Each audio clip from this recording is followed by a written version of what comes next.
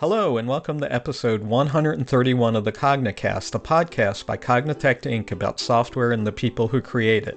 This week, host Karen Meyer talks with Elise Howard. But before we get started, we do have a few announcements. Well, the fall conference season is getting an early start. This year's Clojure Tree and Small FP conference is happening in Tampere, Finland on September 1st and 2nd. So go on over to the delightfully retro page at clojuretree.org/2017. That's clojutre.org/2017 for more information, and apologies for the pronunciation. It's also getting on time for ClojureCon, which will be held October 12th through 14th in Baltimore, Maryland in the United States. And this one's a big one. Come join us to celebrate the 10th anniversary of Clojure with Rich Hickey, Guy Steele, and all your Clojure community friends.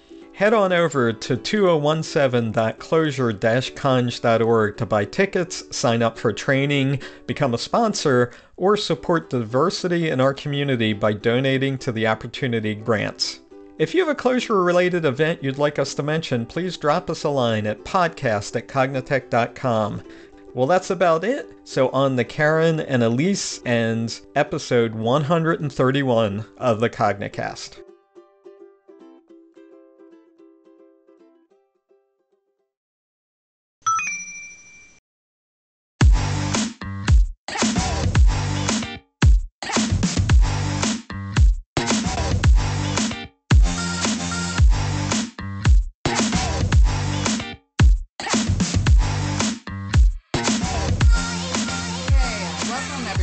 Today is August 9th, 2017, and this is the Cognicast. I'm Karen Meyer, and today it is my great pleasure to welcome Elise Howard to the show. So can you correct my pronunciation, Elise, please? Huard, if you want to be specific about it, but it's fine. Yeah, but... so the name, is it, what's the background of the name? Is it? It's I guess it's Belgian, probably originally French. Ah, okay. Okay. So are you from Belgium or France or? Yes, I'm Belgian. I was born in Germany, but I'm technically Belgian. Yes. Ah, okay. They have the best chocolate. So they do, yes. And we would say we have the best beer, though. I think there's some contention about that. Yeah, they have. We're lucky enough. I live in Cincinnati, Ohio, and we don't get a whole lot of international foods because we're like a mid-sized city, but we're not like a huge like New York or anything. But we do, for some reason, this Belgian family came here and opened this wonderful Belgian restaurant. So we can go down there and get these really lovely waffles and these like frites and duck fat that are delicious. And then there's this beer, and you can tell me if it's Belgian or not. I think it's called Kwak. Is that it? Yes, it's definitely Belgian, yes. Yeah, and it's got a funny glass. Like you can't... It's like... it's shaped almost like an hourglass, and they have like a little special stand for it. Yes. Yeah, I always enjoy that one. Yeah, it's a bit of a risky glass, I think. If you don't take care, you can just get a splash of beer in your face. So, interesting. Yeah, so I'm a big fan of that sort of cuisine. So, yeah, I think I mentioned we like to start off the show with an art question. By asking some experience of art that you relate to and that you'd like to share. It can be, anything. It can be visual art, dance, just anything that you... Yeah. So I enjoyed quite a lot of things, so I found it a really, really difficult question. But I guess... The latest experience that I really enjoyed was watching modern ballet. around Virginia Woolf literature in London. How's it called? Sorry, I changed my mind last minute. So actually, Woolf Works, that's it. And it was by, so it was a contemporary dance, but in the Royal Opera House in London, which usually does classical. And it was really touching, I thought. It was also visually very striking. But like I say, I have 10 examples. I like written word quite a lot, and I like, art in all its forms. So yeah, so the ballet, I mean, I have a dance background, or the modern dance, so I really enjoy that stuff too. Was it the subject matter that appealed to you more, or was it like the dance, or just combined? So both. I have read a few Virginia Woolf books, and I really liked the poetic language and the sort of flow of it. And I thought the ballet attempted to render both something of her personality, as well as her works. And I find contemporary ballet actually really much more interesting myself than classical, because it's very physical, and people do things that basically are crazy gymnastics, but at the same time try to express something which I find really, really interesting. So Yeah, that's a really interesting subject for a ballet, though, an author. The written. I guess thinking about dance, trying to express, some of what she wrote about in dance form. That would be an interesting translation.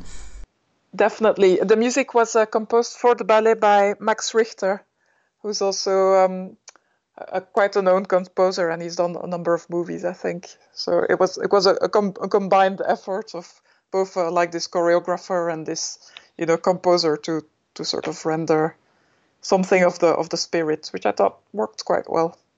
Very cool. Yeah, I'll have to see if they have any recordings of it, or check it out. Yeah, so programming.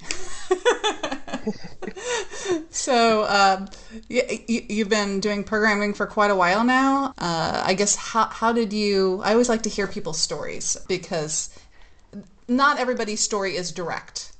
Some people take a winding path to kind of how they got into programming, and some people's are just very direct. But I always like to hear their paths. Yeah, so I guess I sort of stumbled into it myself. It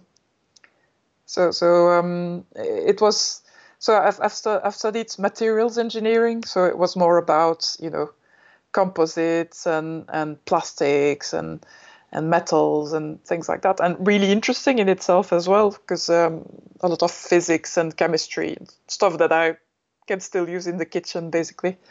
But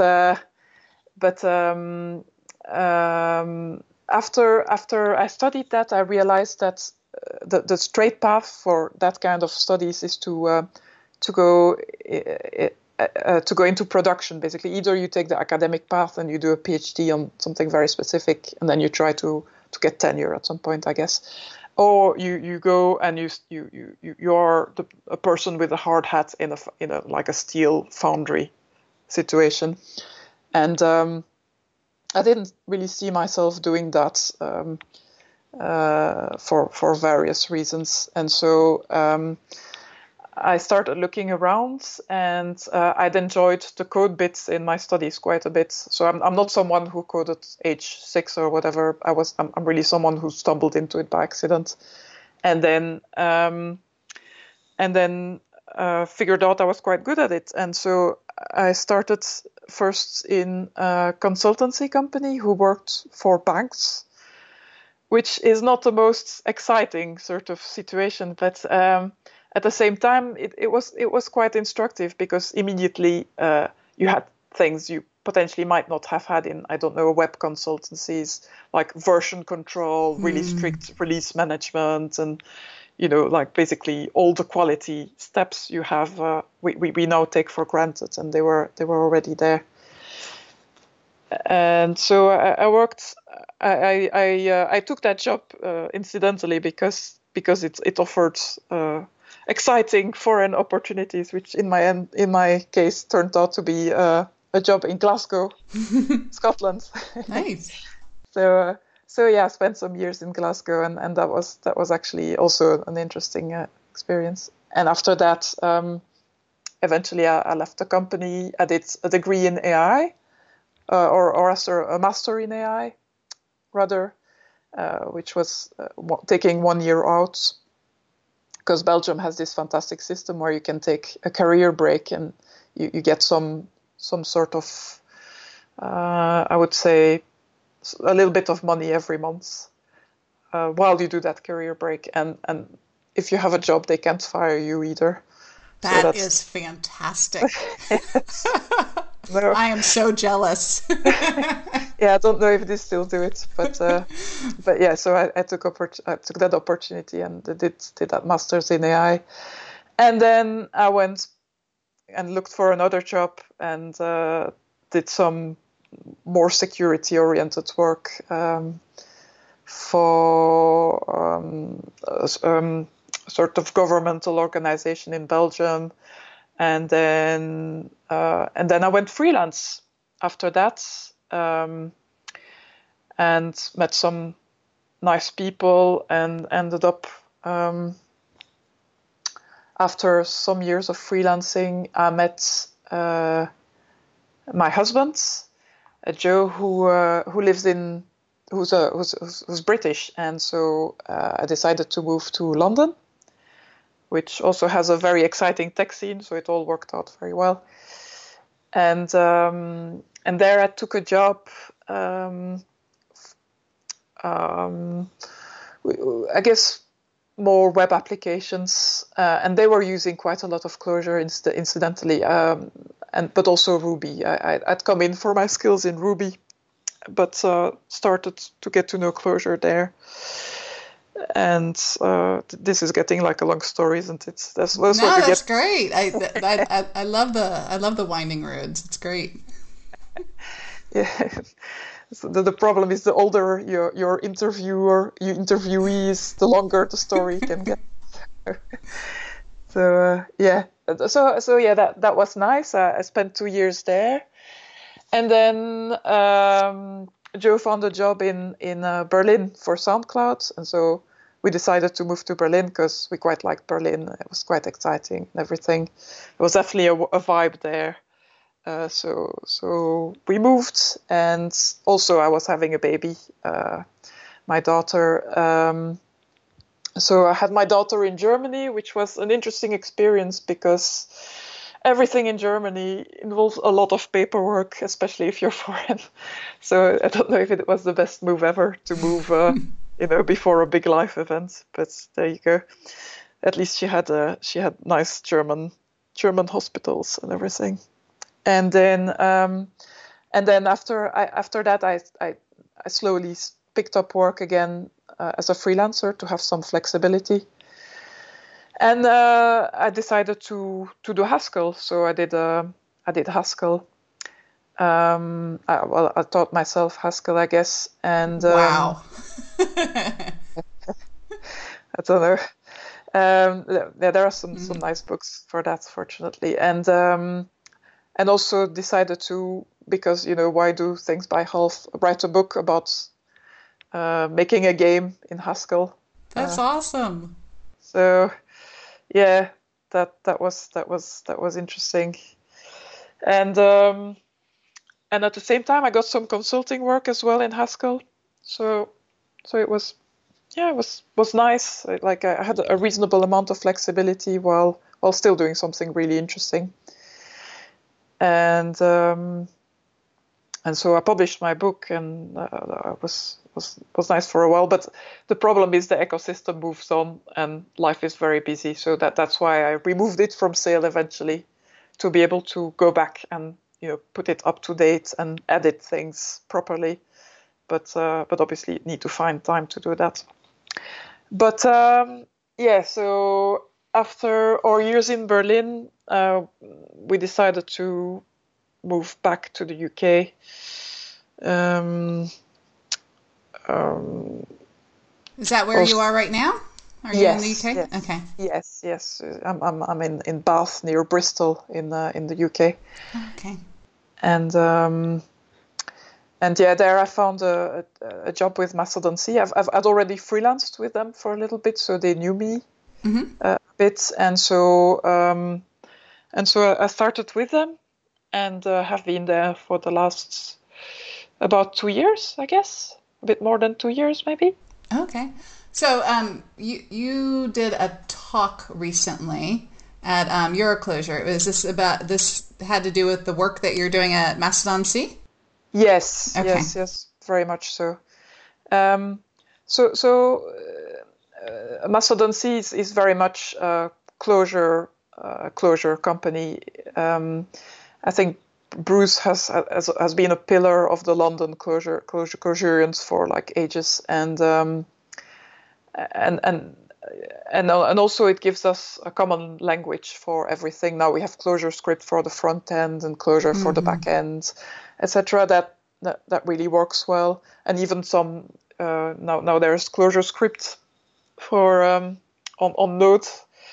We're even thinking of using that for some sysadmin stuff. So Clojure everywhere. Except though we're a data consultancy, and so we have quite a bit of we have a few more data analysis projects and data exploration projects.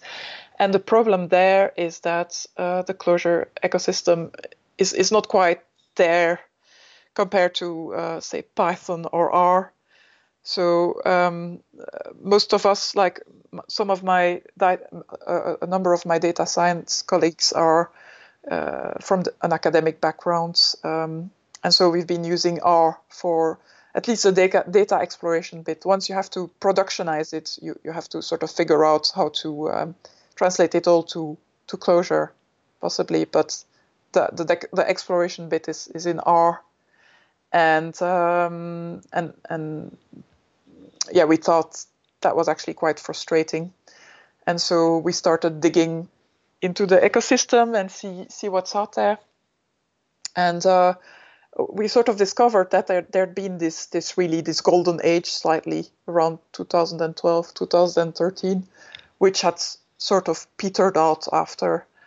And like, for instance, Incanter being the great example, with having a lot of really good stuff, but not having seen a lot of I think the maintainer probably moved on to do other things. So yeah, so we started cobbling together what we could, and my colleague Henry Garner had already been doing quite a lot of effort. He wrote a book also, Clojure Data Science, I think. Yeah, I actually have that one sitting at my desk. It's a good book. Yes, it's an excellent book, and so he basically had used Incanter for most of that book, but I think had come to the same conclusion, that Incanter was not necessarily, going forward, the best thing to use, and he'd started a library called KixiStats, which is more centered around transducers, which is great when you have medium-ish data sets and you want things to be reasonably fast. And with KixiStats, you can do a lot of sort of common stats, like mean, standard deviation, correlations, a lot of stuff, sampling, distributions, things like that. So he already actually made a huge contribution. Then we were using Gorilla REPL quite a lot, but that needs a bit of love as well. I don't think it's quite up to date in terms of Clojure, and also visualizations, like it has some basic visualizations, but if you're not using Incanter, it's not great. And so things like that, we have like a list of stories around that, of things we'd like to add, and there's discussions going on around it, which is actually really interesting as well. because you sort of work on real projects and advance through it, and then you're suddenly like, but we need this and it's not there. What do we do? So And then KixiStats, that's open source, right? yes, it is. Yeah. So you're actively helping the Clojure community. Yes, hopefully. Yeah, so that's wonderful. That's wonderful. Yeah. So we can all benefit from this. So Yeah. I think that's good luck in there. That Mastodon C is quite open source focused. So most projects they're quite happy to just publish. So that's nice. yeah, that's great. So the whole, I guess, the data science, that work that you're doing now and delving into, was that new to you in this job, or had you had experience with it before? So some, but not a huge lot. So like I said, I've done that master in AI, which had some machine learning bits, and then I've done some Coursera courses, like probably everyone else who's vaguely interested with about machine learning and data processing and Stanford and Johns Hopkins stuff, but yeah, no, not a lot of practical experience. So it's definitely a double learning curve. I think the reason I was put in charge of, or more or less in charge of, the modeling side of things at Mastodon C is more my engineering experience than that. So, like I said, I have some smart colleagues who are more academics. So it's bringing our skills together that way. So I'm intrigued by this because I'm very interested in the area myself. So what sort of, if you could talk about like maybe an example of like a real world problem that you solved? I mean, I don't know if you can like make it vague enough. Yeah. No, well, it's not too vague. So Okay. so we're like our current, our focus is a product to help cities with their analytics. More specifically, at the moment, UK local authorities. And they have a certain specific set of problems around budgeting. Some things like, for instance, special needs educations for people with learning disabilities, so adult social care, so obviously aging population, and how to manage the more publicly funded side of adult social care.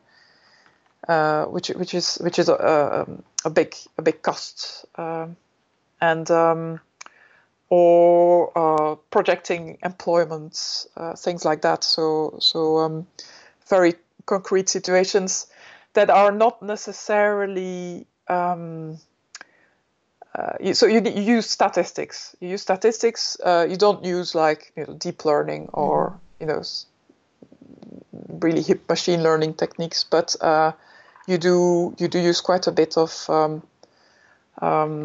data processing and forecasting techniques.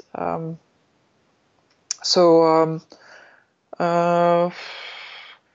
the data exploration would be that's obviously like just checking common statistics, like I said, distributions and correlations, and graphing quite a lot and seeing if you see patterns yourself, and then when you start to see patterns, then it's like regressions, whether logistics or linear or other, or ARIMA is a technique for forecasting time series, which is super general. Things like that. And we also have so that those are the things we use the most, to be honest, with like confidence intervals and things like that. But we also have other projects which are using more text mining, and there it's latent Dirichlet allocation. What was that again? Sorry, LDA, latent Dirichlet allocation. So it's more topic analysis. So basically classifying documents, or rather finding topics in documents. Oh, okay. So things like that, and so we have a few. Yeah, that I think that's definitely an interest. I hope I'll get around to a project with natural language processing, because I find those really super interesting. Yeah, definitely. But yeah, so yeah, we have a variety, like, and the interesting thing, I think, especially in terms of developing Clojure tools, is when you can cross-pollinate those projects and use techniques you've used on one on the other, and then you can start to say, well, this seems to be a tool that is really useful, and we should really invest the time to make it, a proper library, and put it out there, sort of thing. Yeah, so some of the data sets I bet you work with are like really large. Like, so what do you use to deal with like stuff that won't fit in memory? Yes, so I guess interestingly, the city-sized data so far has not been big data that I've gone in contact with. It's been more Excel-sized data. Oh, okay. But we have some projects with big data, like terabytes a day, and for that we use Spark. Okay. Yeah. But I have not personally worked on those, so I couldn't really give you a lot of details. So being in this area, and I guess you were talking about it at Euroclosure too, the tooling around data science and Clojure, and just generally your experience with doing data science with Clojure. I guess what were the highlights of the good dealing with it, and also the highlights of the things that we need to improve? So I think the highlights of the good is definitely, I think Clojure is naturally a good fit for working with data. Obviously, it's like the data structures are just made for this kind of thing, I think. And map and filter and etc. That's basically with those simple tools and transducers, you can get really, really quite far. Which makes me feel that it's a very good fit. For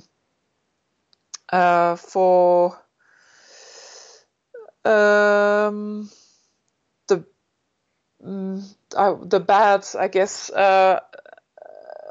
Again, I think while it's naturally a good fit, it's not being used like for that massively, and so like I said, the ecosystem is nowhere near what it could be, like compared to R and Python, for instance. And another thing as well that I stumbled on is personally, so other people may have another experience, is so I try to at least follow the spirit of Incanter to start with, which is to use a Clojure core matrix data sets, which the later sort of release of Incanter is centered around. And so that's part of core.matrix. And I found it a slightly painful experience.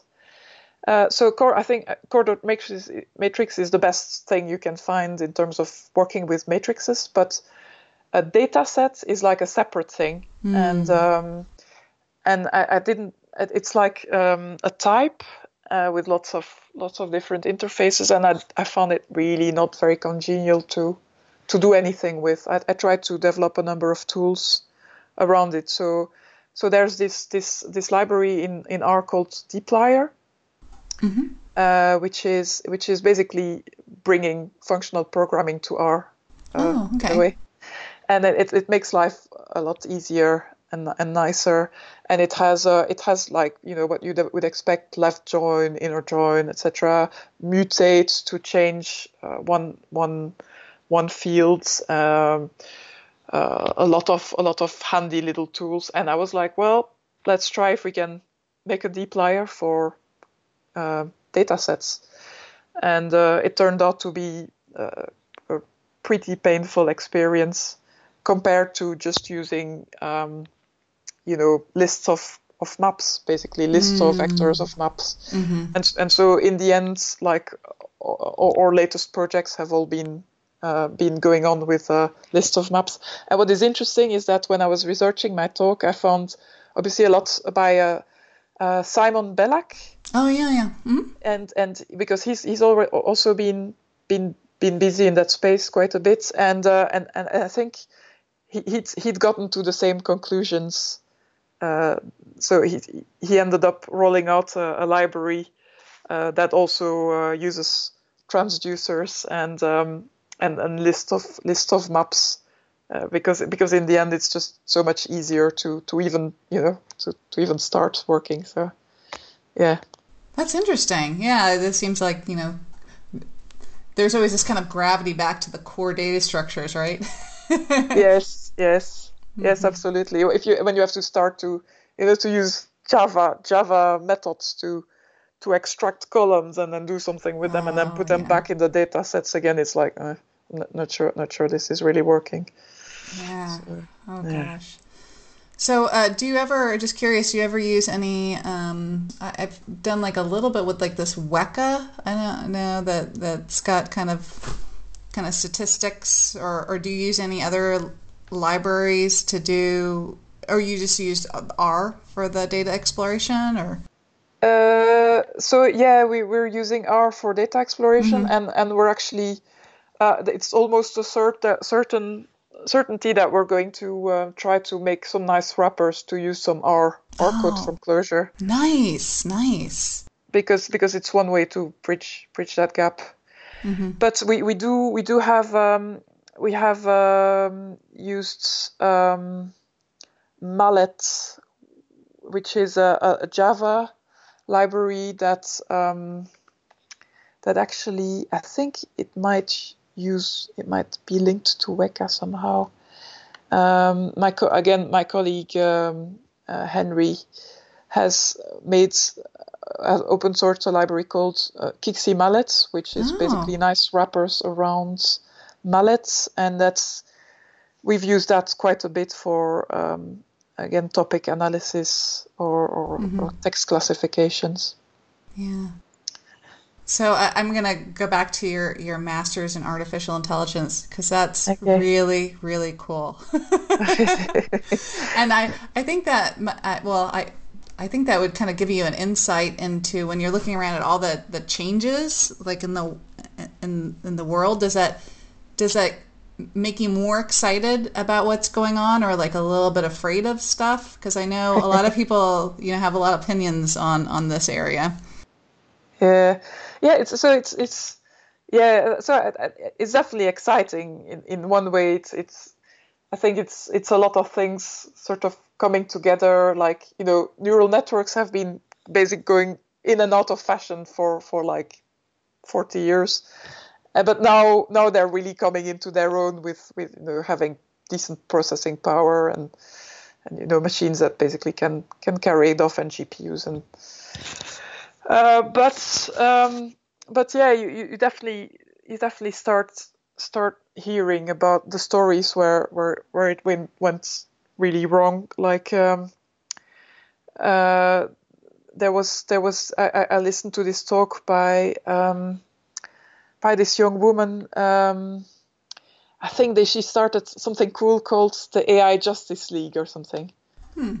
So basically, she was at the MIT Media Lab. I'm trying to find her name, and she realized that basically the facial recognition algorithms couldn't make sense of her face. She was black. She was black, and clearly the facial recognition algorithms hadn't been trained with black faces. and so that was extremely frustrating to her, and she started. I think it's AI Justice League. Do I have to? I would have to come back to you on that. Oh, sure. Well, we'll get the link after the show. Yes, and so you have stories like that, and also I read this great book recently, which I think it's fairly recent, called Weapons of Mass Destruction. Math. And MATH. TH. Okay. so yeah, using math for great evil, basically. And she goes into these lots of really appalling real life examples of where people have used data science and AI to basically and cause lots of suffering doing so. Which I found really interesting, because we're getting into a society, as she says quite a lot, obviously, we're getting into a society where a lot of aspects are automated, and so it gets really important to get some transparency of what's going on there. Like with artificial neural networks, for instance, that's obviously not trivial, but people do need insights in why a decision is made about them, and at the moment that's not the case. You just have to accept what the system is serving you. Yeah, I've heard that criticism before as calling it kind of a black box. Exactly. Yeah, and the problem is even that the people who use the algorithm often haven't even made it or conceived of it themselves. So they just use it and take it as the word of God or whatever, and don't question it. So yeah, we definitely need a push there to demystify it, and also to give some defense to people against it when it's like there were examples of people getting rejected for jobs, or getting a mortgage application rejected because somehow their name was the same as someone else who had a criminal record. Mm-hmm. So things like that, and in general, a lot of programs also tend to be trained in such a way that they favor people who are well off, and cause harm to people who are from poor neighborhoods, or racial discrimination and things like that. So I think it's really important, and I think all professions should know about it. Like we should be very aware of this when we design models. We should always communicate our assumptions. We should also give a good think of the ethical side of things when we can. Obviously, it's not always easy, but when we can, I think it would be a good habit if we at least included some reflection on that side of things. Yeah, definitely. And then I think there are like the privacy issues too, right? That we can Yes. that are kind of big right now. Yeah. So Yeah. with great power comes great responsibility. Indeed. Yes. Yeah. And the computer is not always right. Is also another one.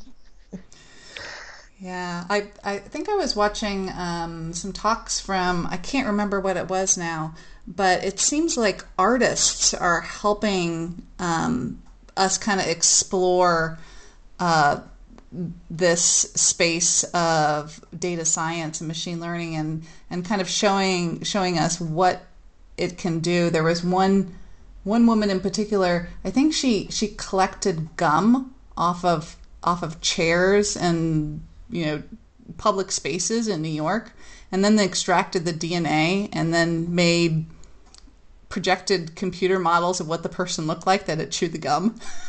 Wow. That's amazing. And scary, but amazing, yes. Well, that'll teach you to put your gum under chairs.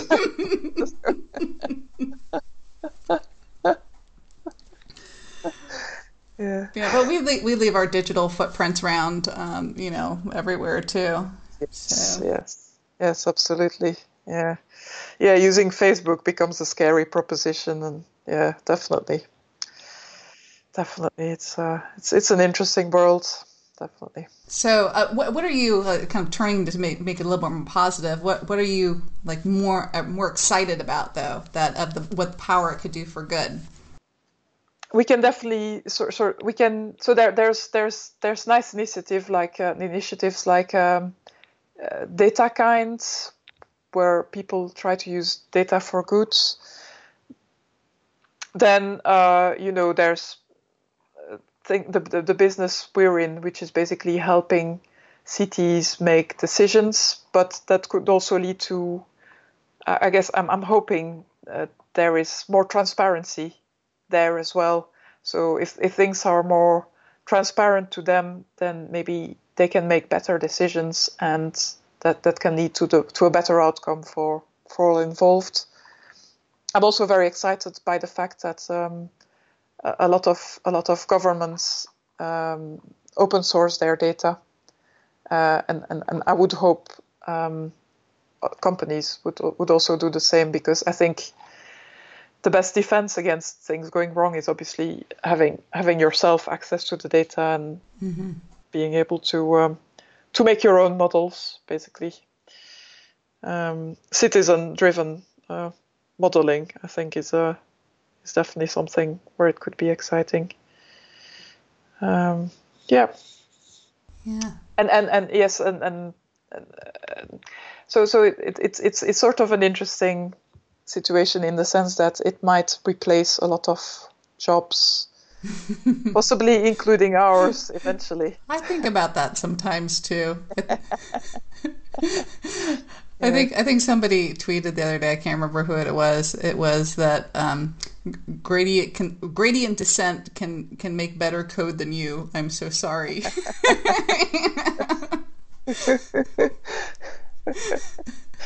God. Yeah. I think we're safe as long as gradient descent can also incorporate listening to people. So I think we should be fine for a while.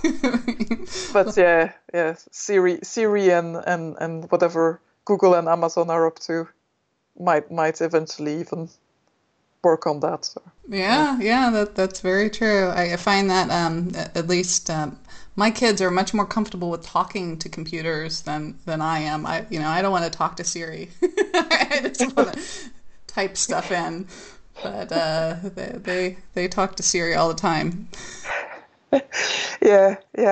I was laughing. My daughter was calling Siri stupid robot, which yeah, was and trying to get it to play Frozen songs, which wasn't very successful. Yeah. So you mistake me if I'm wrong, but you came to Clojure from another functional language, right? That was Haskell.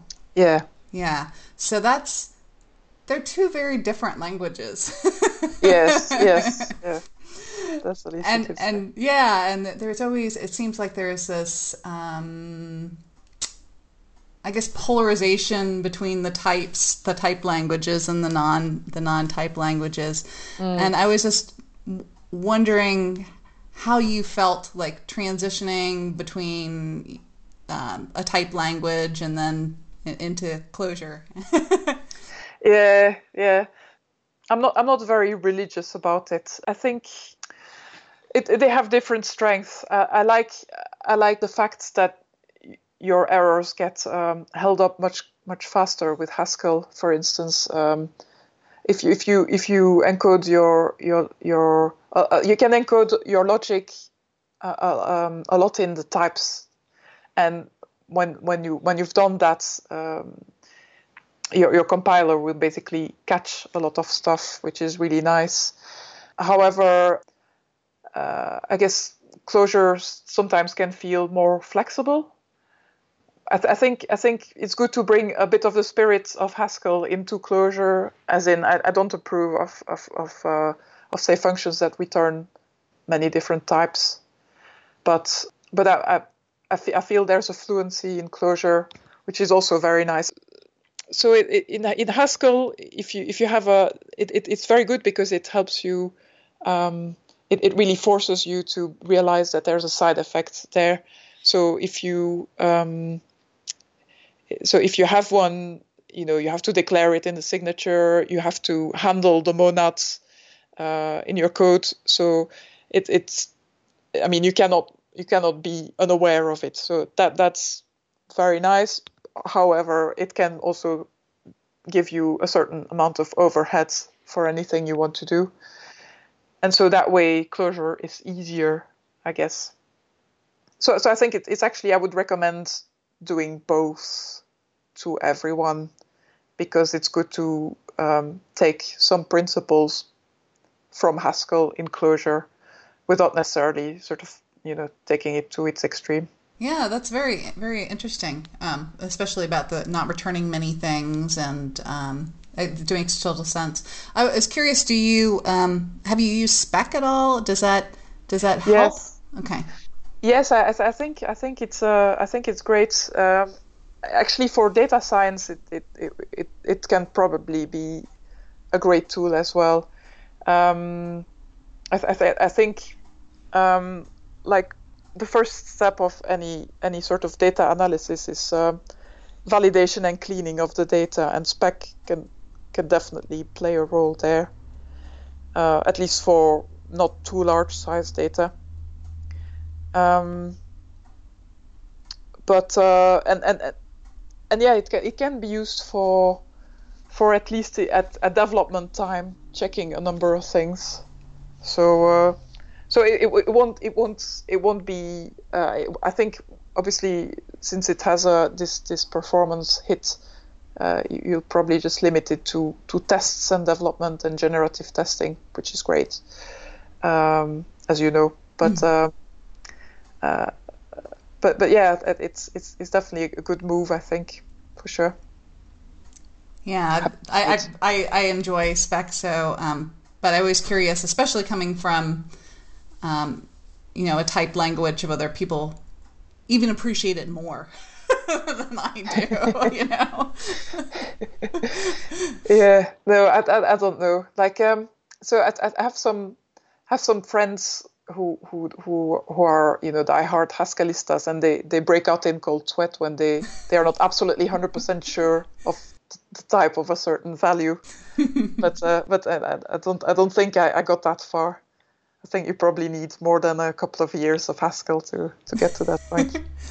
So that leads me. I wanted to kind of touch on the because I think it's really neat too. The book that you were writing about. Is it finished, or is it still being written? Oh no, so it was more or less finished. Okay. And I did what's it called?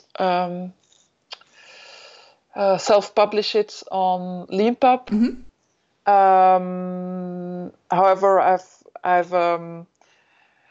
so I sold it for a bit, and then I realized that the ecosystem had moved on. Mm-hmm. Like, there's now this approved set of libraries, and I think definitely one substantial library I'm using in the games is not in the approved set of libraries in Haskell.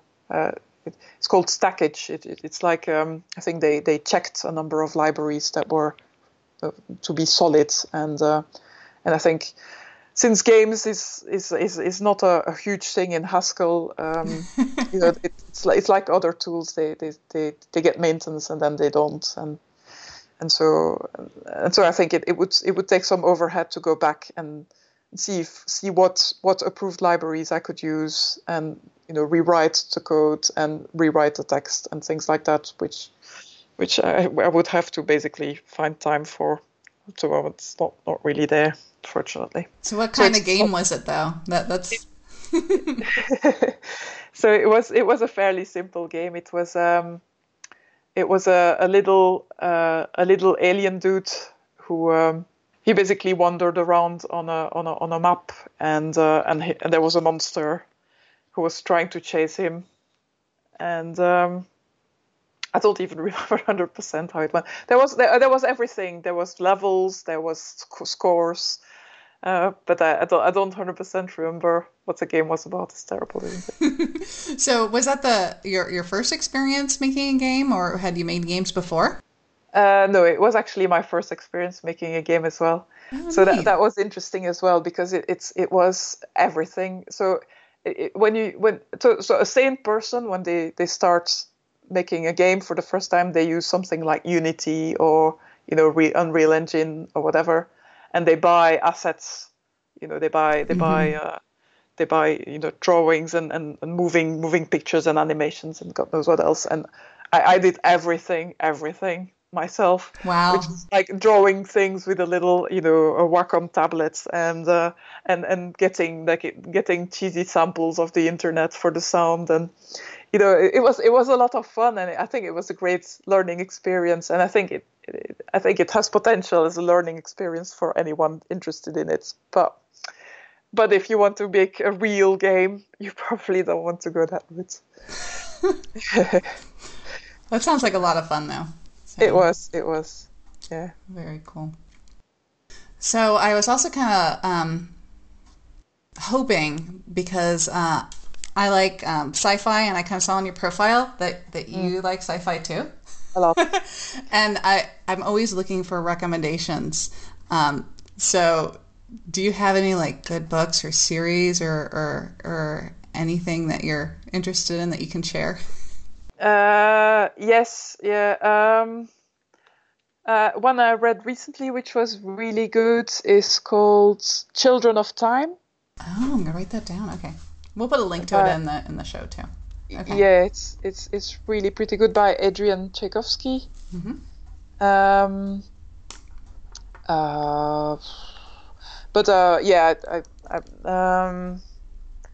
I quite enjoy, for more for the comedic aspects, the Laundry Files. Oh yeah, that's a good one. Yeah, yeah. It's a lot of fun. Yeah, I think there's definitely a lot of possibles there of good books. And yes, the Expanse TV show is great. Oh yes, I can second that. It is good. Did you read the books too? Yeah, I read all the books, and the books are, Yeah. are also a really good read. So definitely recommend. Yeah. Yeah, they're doing a good job with that show. Well, cool. Yeah, so the other thing I kind of wanted to pick your brain on, because I saw you liked it too, and I do. But board games. So, do you have any recommendations of board games that you like? So I think the last one that I quite liked was House on the Hill. House on the Hill, Haunted House on the Hill. Board game. We'll have to get a link to that too. Yeah, Betrayal at House on the Hill. There it is. What sort of game is that? That is a bit like it's a bit Dungeons and Dragony in a way. You have so you get several characters who wander around the house and sort of randomly generate the house as they go. And then at some point in the game, one of the players turns into a monster. And then they get their own scenario, and they have to basically, I guess, whatever their goal is. And then the other people have to destroy the monster one way or the other. And it's a quite a nice horror game. You have to put like horror music in the background and dim the lights Nice. and everything. So yeah, that was fun. So is it just random who turns into the monster? Anyone can turn into the monster? Yes, it's totally random, and that's quite nice as well.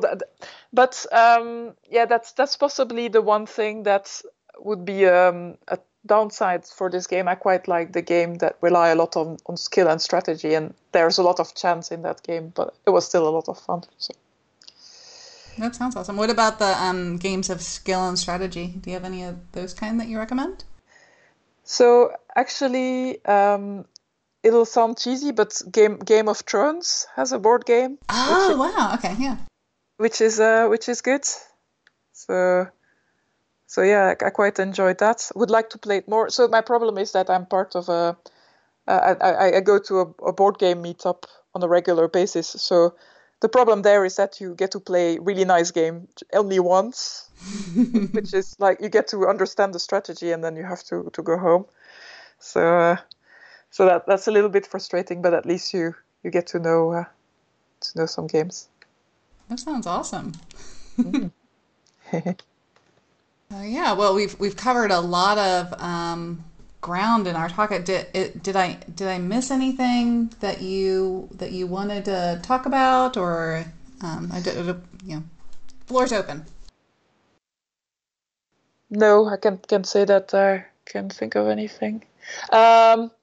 Yes, maybe how things with your robots? Are you still doing anything with that?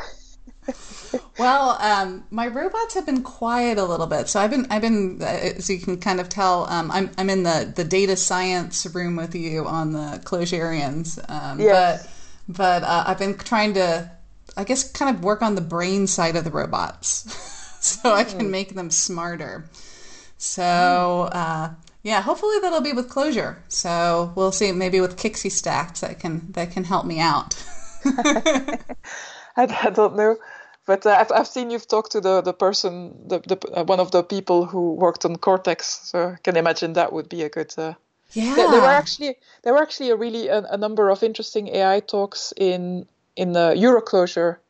So that would be there was at least one that did a self-driving that was talking about using Clojure for a self-driving car. So nice. So that might be relevant to your interest. It wasn't with Cortex, but it might be interesting. I'll have to check that out. Yes, I'm very pleased. It seems like there's a lot of interest in AI and data science in the Clojure community generally, and we're just seeing. I think it's bringing a lot of energy and a lot of kind of renaissance. Well, we're not that old, but but it's bringing. Yeah, I see what you mean. Definitely. Yeah. And your book as well. You did a book for young people, didn't you? Yeah. So that had a little made up robot in there. So maybe one day that'll become a real robot. Will. Who knows? Who knows? Nice project. Yeah. So I guess at the end of the show, we usually like to ask all our guests for a piece of advice. So if you have anything that you'd like to share, I guess, for new, old developers, anyone? I guess my main advice is look for a working environment that is that you feel good in, that is non-toxic. Is definitely the advice I would give. I'm really happy with my current job and the atmosphere, and so I would say it's out there. Look for nice groups of people. It can be a part of a company or whatever, but I think working with nice people is basically one of the most important things. I totally agree. It makes all the difference. It really does. Yes. So, what in this environment? I was wondering if you can point to just a couple traits that you feel are pretty important to make it a happy environment. Like what's emphasized, I guess. Yes. Yeah. So definitely empathy. The ability to listen. When someone says to you, well, this sort of bothered me, then the ability to listen and the ability also to say it yourself when that happens, and general transparency and goodwill, basically. Yeah, definitely. So transparency in data and transparency and goodwill in people too. That's a good. Yes. That's a good thing. Well, thank you so much for being on the show, and I've really enjoyed talking with you. And I hope we can meet up in real life sometime too. Our paths will cross. So definitely, I hope so. And we'll have to keep up with you and maybe have you on again and see what's happening in the data science world as you move on in it. Yeah, I would be happy to. I really enjoyed the chat as well. Yeah. Well, thanks again. Thank you. This has been the CogniCast.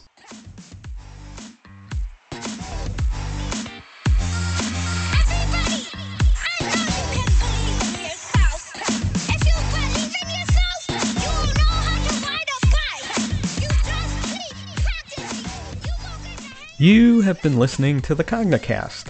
The CogniCast is brought to you by Cognitect. We are a team of thoughtful, experienced technologists. Our passion is helping organizations from the smallest startups to the Fortune 50 deploy technology effectively and humanely. We are here to help you build better futures.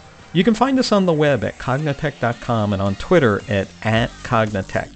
You can subscribe to the CogniCast, listen to past episodes, and view cover art, show notes, and episode transcripts at our home on the web, cognitect.com/Cognicast. You can contact the show by tweeting @Cognicast or emailing us at podcast@cognitect.com. Our guest this week was Elise Howard. You can find Elise's work on GitHub, where her user ID is Elise Howard. That's ELISEHUARD. Our host this week was Karen Meyer, who is at Gigasquid on Twitter. That's at GIGASQUID. Think 8 billion arms on Twitter and GitHub. Episode cover art is by Michael Parento. Audio production is by Russ Olson, Joe Smith, and Jarrett Binford. The CogniCast is produced by Kim Foster. Our theme music is Thumbs Up for Rock and Roll by Kill the Noise with Feed Me. I'm Russ Olson. Thanks for listening.